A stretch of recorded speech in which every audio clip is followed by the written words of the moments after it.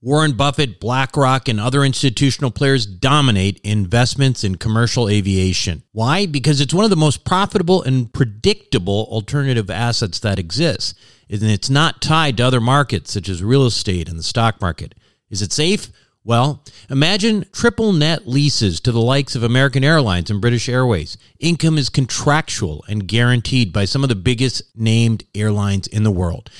That's why this kind of investment was never available to the ordinary accredited investor. That is until now. Visit accesswealthaviation.com and check it out for yourself. Invest in an institutional team with over 200 plus years of combined investment experience in the aviation sector.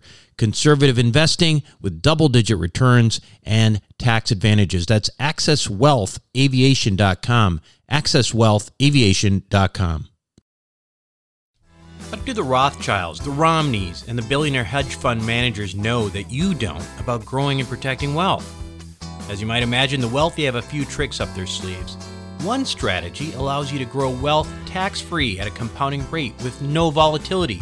It protects your money from creditors and lawsuits, and it lets you invest the same money in two different places at the same time. How about that for amplifying wealth? To learn more, go to wealthformulabanking.com. Again, that's wealthformulabanking.com. You are listening to the Wealth Formula Podcast with Buck Joffrey. Get ready to change your life. Welcome, everybody. This is Buck Joffrey with the Wealth Formula Podcast. I want to remind everybody, first and foremost, to go to wealthformula.com and make sure you download the special report on how to save thousands of dollars in taxes that I think you will find very useful. And also remember, there is an entire website there of basic financial information, which I think is really important in order to understand and navigate this financial world that we live in. You know, none of the things that you hear are really that difficult to understand. It's just the language you have to learn to play the game. So make sure you do that. Go to wealthformula.com. And also, if you like this show, give me a review on iTunes so that other people know that it's a show worth listening to. And also share it with your friends if you have an opportunity. These are all ways that we can build our own community, because it is with larger community that we're actually going to be able to create increasing amounts of leverage on this show and get even more opportunities come our way. So that is the entire philosophy behind Wealth Formula Podcast, is to create a community that we can leverage and create better opportunities for ourselves. Now, today we are going to do a show that's another Ask Buck show. And this is the show, me, Buck Joffrey, will answer the questions from the audience out there. And it's a great opportunity for me to get a sense for, what some of the questions are, what the types of things that I can answer that I'm not necessarily answering. It's not like I know all of the answers, but it gives me an opportunity to at least tap people in my own network to try to get some opinions. So as a reminder, you can go to wealthformula.com and click on the Ask Buck button there, and that's where you can leave me questions. And typically I'm going to do this about every month, maybe every 6 weeks or so, like we did this time. So let's start with the first question. Do you mean that there is no need to be highly knowledgeable to understand these financial jargon as it sounds? I think the question is actually related to what I mentioned a few minutes ago, and that is there's a lot of terminology out there. When you go to your wealth advisor, when you go to your financial planner, when you talk to people who are of the Wall Street variety, there's a lot of jargon. And I believe that that jargon is actually meant to confuse you.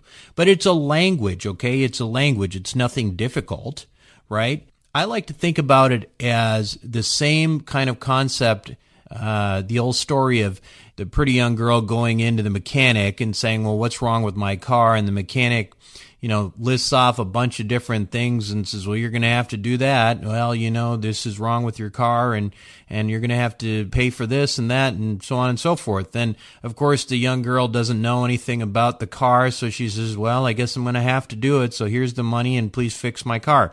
Well, that's the way, in my view, Wall Street and financial advisors are when it comes to money. They want to code things that are fairly simple in order for them to sound more complex and therefore make it less likely that you'll ask them the questions. Because after all, who wants to look stupid, right? We're highly trained professionals. We're people who pride ourselves on having a certain expertise, and it's not easy to say, hey, can you tell me exactly what that means? And most of the time we're not going to do that because of that intimidation factor. And what we want to try to do is take out that intimidation factor. So the answer to your question is, it's not that you don't need to know or be knowledgeable in the financial jargon. You do need to know what the financial jargon is. My point is that it is important to self-educate yourself because financial jargon is just that. It's a language. You speak a language, and sometimes it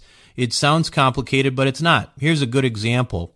So I hear about, whenever you talk to finance guys, you hear them talk about basis points. Well, here and that, and then there's 50 basis points. Well, what the heck is a basis point, right? So all a basis point is it's like 100 basis points is 1%, right? So 50 basis points is 0.5%. So that's all they're saying. When they say 50 basis points, it means 0.5%. So why not just say 0.5%? Well, because then you might understand it. That's why. And also, obviously, there are just, with every profession, I'm a physician, we have our own language as well, right? But it doesn't mean that things are necessarily complicated. It just means you need to learn the language. And that's what, the website is for. That's what this show is all about. And it's incumbent on you as somebody who's taking your personal finances seriously to learn it. Because as I've said before in a previous podcast, I think we're in times right now that if you don't take those steps to educate yourself, you could end up one of those high-paid professionals dying broke, like I talked about on, I believe, the last show. So, next question. So, what do you think of gold? And this is a very good question. I don't talk that much about gold on the show, although I wouldn't call myself a gold bug. I would call myself somebody who has understood the value of gold over time and sees value of having it in my portfolio. Do I have a ton of it? No. I mean, if you talk to Jim Rickards, he'll tell you that he thinks that you need to have 10% of your investable assets in gold. I don't know if I believe that or not, but what I will tell you is this, that gold is, in my view, not an investment. Okay, real estate is an investment. Energy is investments. Gold is money. So why do I say that? Well, think about it this way. In the case of gold, right? So an ounce of gold in ancient times would buy you a fancy toga. Okay, if you're going out to a party or something, you get yourself a fancy toga for an ounce of gold. And if you look at the value of an ounce of gold today, it'll get you a fancy Armani suit. Now, I don't have an Armani suit, but I believe we're talking about that same, couple $1,000 value that a toga would have cost in gold money. So at any rate, the point is that I view gold as money, and I also view it as the anti-dollar, okay? It is a type of money that when the dollar becomes weak, it actually gets stronger. And you're seeing that right now because everybody's anticipating that the Federal Reserve is going to raise rates in December. And as a result of that, you're seeing the dollar getting stronger because that's what happens when rates go up. And now you're seeing a little bit of dip in the price of gold. Okay. Now, I would caution you that if you're buying gold, I really wouldn't buy gold with the intention of, selling it as a speculator. I would buy gold and then I would sit on it for a very, very long time, just as a reserve of money. Because I think if you look at gold as money, you know that it's had a similar value, as I mentioned, for over 10,000 years. And it's a good way for you to create capital preservation, which in times like now, I think is critically important. Now, I want to stress that I'm talking about physical gold here, because there is lots of different kinds of ways to invest in gold. You can go in, invest in GLD, which is, it's some sort of ETF for gold, or you can invest in a number of gold stocks out there for gold mines and things like that. Now, those are, they have their own value, and I'm not saying, don't do it.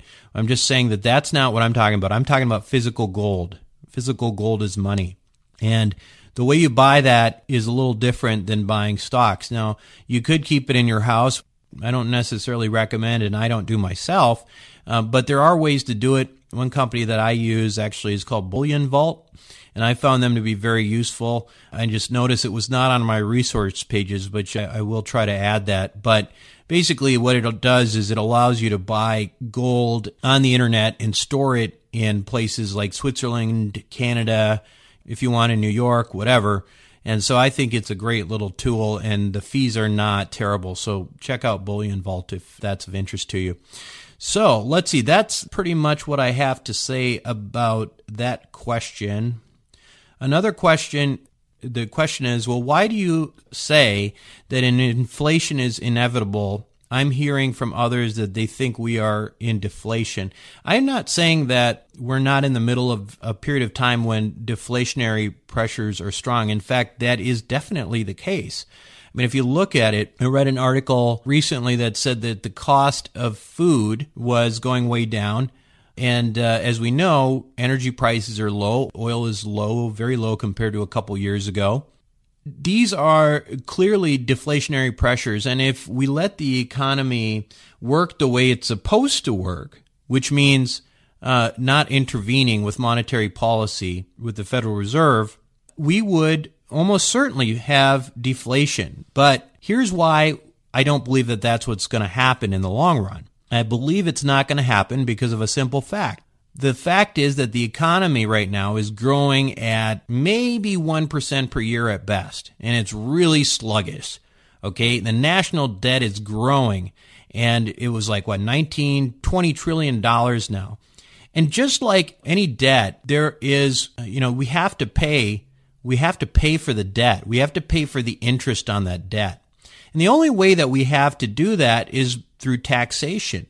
Okay. Now, if the economy is only growing at 1%, but the national debt is growing significantly more and our interest payments are rising faster, then we really only have two choices, right? We have more than two choices, but the main two choices are either we default on our national debt, right? Our interest is going up faster than our tax revenue, so we default on our national debt, or the other option is we artificially create some kind of inflation so that wages go up nominally and we can tax our way into paying off our debt. So, for example, we may only have a real growth of 1% per year, but if we are able to crank up inflation by printing money, by helicopter money, by artificially continuing to suppress interest rates for longer and longer, we might be able to get the inflation rate up to, say, 4%. So 4% inflation plus 1 nominal would be a 5% growth of the economy. Now, 5% growth of the economy, even though that 1% is real, would actually allow us to continue to pay off our national debt. Now, I actually think that this is probably what's going to happen. And so I think it's really, really important to prepare for that.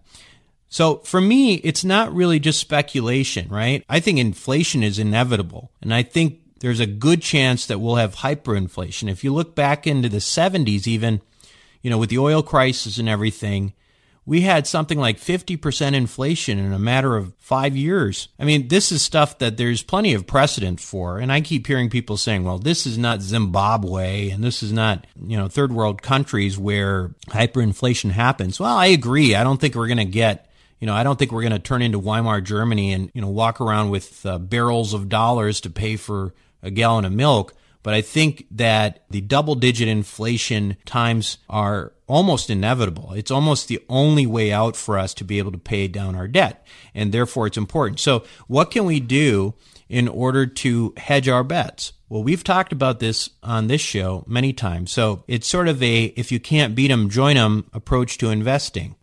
the worst thing you could do in an inflationary environment is just to keep your money in the bank, right? Well, let's go back to our example of 1% real growth in the economy, but then you've got, say, 4% inflation, we said, right? So if you had 4% inflation, but you were getting less than 1% interest from the bank on the money on your deposits, you're actually losing money, right? In real money, you're losing about 3% per year, not gaining 1%, because inflation would essentially devalue your money.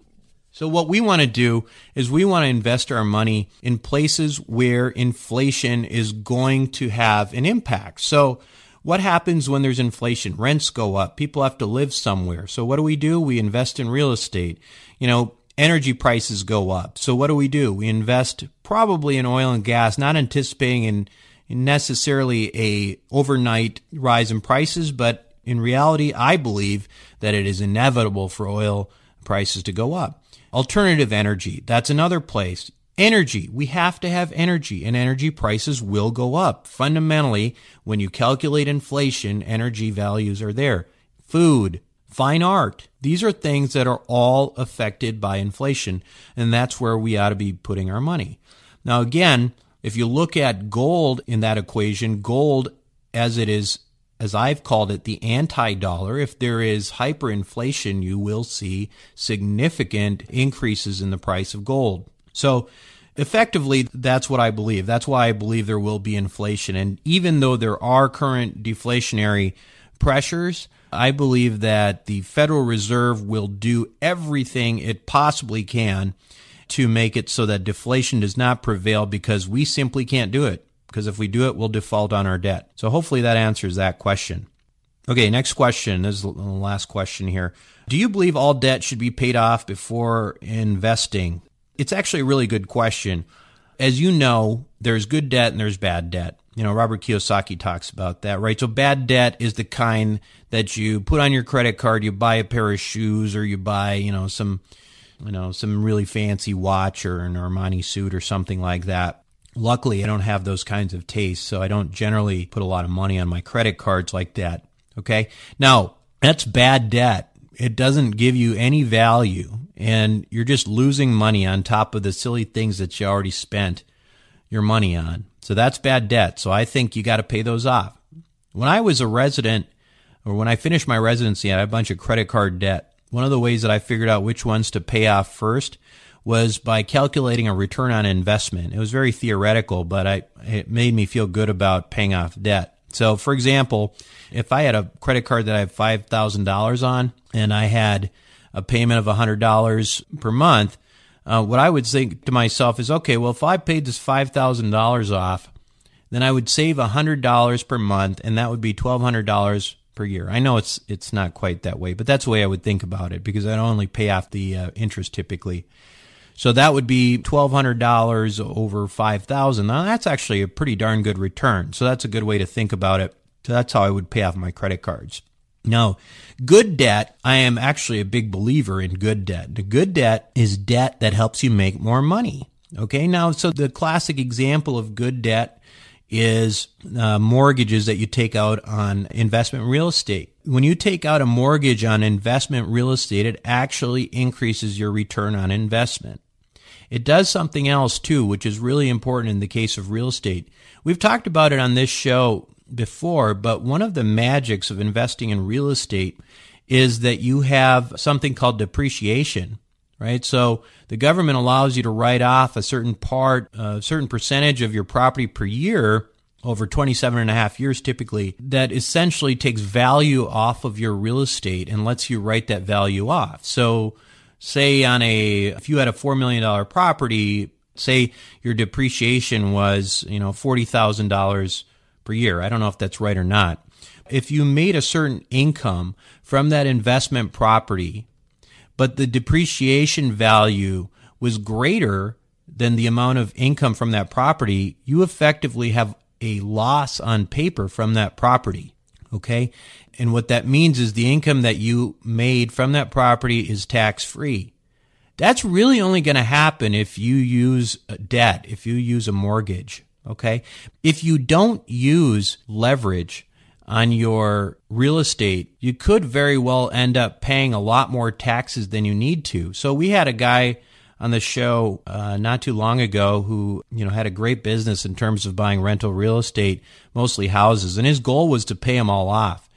Now, my personal view is that I wouldn't do that. And the reason, again, is if you pay them all off, you might increase the income you make, but you're going to all of a sudden start paying a bunch of taxes on money that you never had to pay taxes for.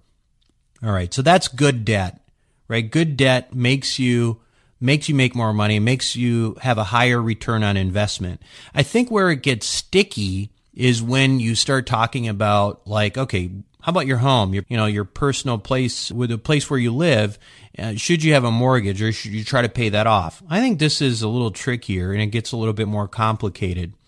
Now, obviously, your house is not something that puts money in your pocket, and by Robert Kiyosaki's definition, that is not an asset. It's a liability, and presumably you don't want to have liabilities.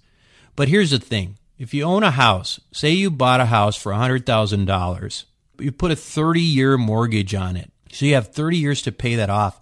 If you really did wait 25 years or 30 years to pay that, say you paid 25, you waited 25 years later, that $100,000 house is probably going to be worth a heck of a lot more. And not only that, but inflation over that 20 to 25 years is going to make the amount of money on that mortgage pretty much meaningless. And therefore, I think, in my opinion, although I go back and forth on this, it makes a lot more sense to keep that kind of debt around than it does to pay it off. Now, obviously, it changes a little bit if you are living way over your means. I mean, if you're paying 60, 70% of your monthly income to your personal residence, well, I think the big thing is you got to get it down to, something that's a lot more manageable. And then you can think about leveraging. So just because I think leverage on a house is something that generally I would say is a good thing, even for your personal residence, I would say that you have to make sure that it is something that you can easily afford. Otherwise, you'll get yourself in trouble. Anyway, I think that's about all the time we have for questions today. Now, again, I do want to remind you to take advantage of the wealthformula.com site. You can go there and you can ask questions for the next show. You can click on Ask Buck. And also you can go to a tab called Invest With Me. Now, this doesn't mean going to be, giving me money or something. What it means is that we are building a community of people here on the show. You've heard a number of my colleagues and people I trust on the show already. But what we're trying to do is trying to create a more intimate community where we can communicate with one another. And if you click on Invest With Me, we can have a conversation about where you're at and what your goals are. And I can share with you a little bit more about what I know, a little bit more down in the weeds. So you can go to that, the Invest With Me tab. And, of course, there's the special report, which I talked about before, and who doesn't want to save thousands of dollars in taxes. Finally, the show has some very loyal listeners, and I do welcome some of the very positive feedback that we've gotten. But I think we've got to try to spread the word because, in my view, I'm an evangelist for the cause here. We want to stop giving our money to Wall Street because Wall Street doesn't make us money. It takes our money.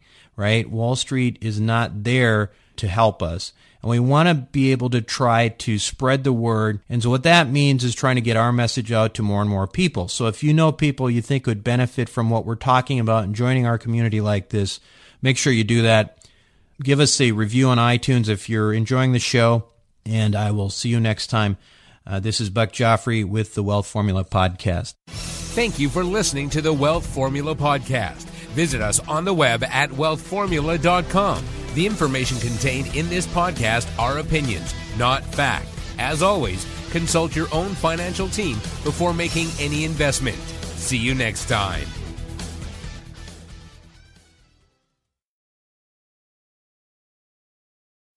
Self-storage is a necessary evil. It's where you keep your stuff and forget about it.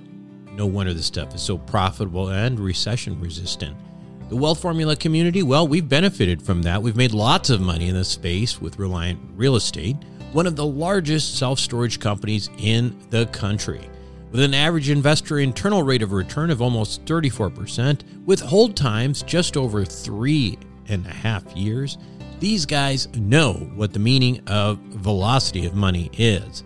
If you're an accredited investor, make sure to check out what they're up to right now at ReliantFund4.com. Again, that's ReliantFund4.com.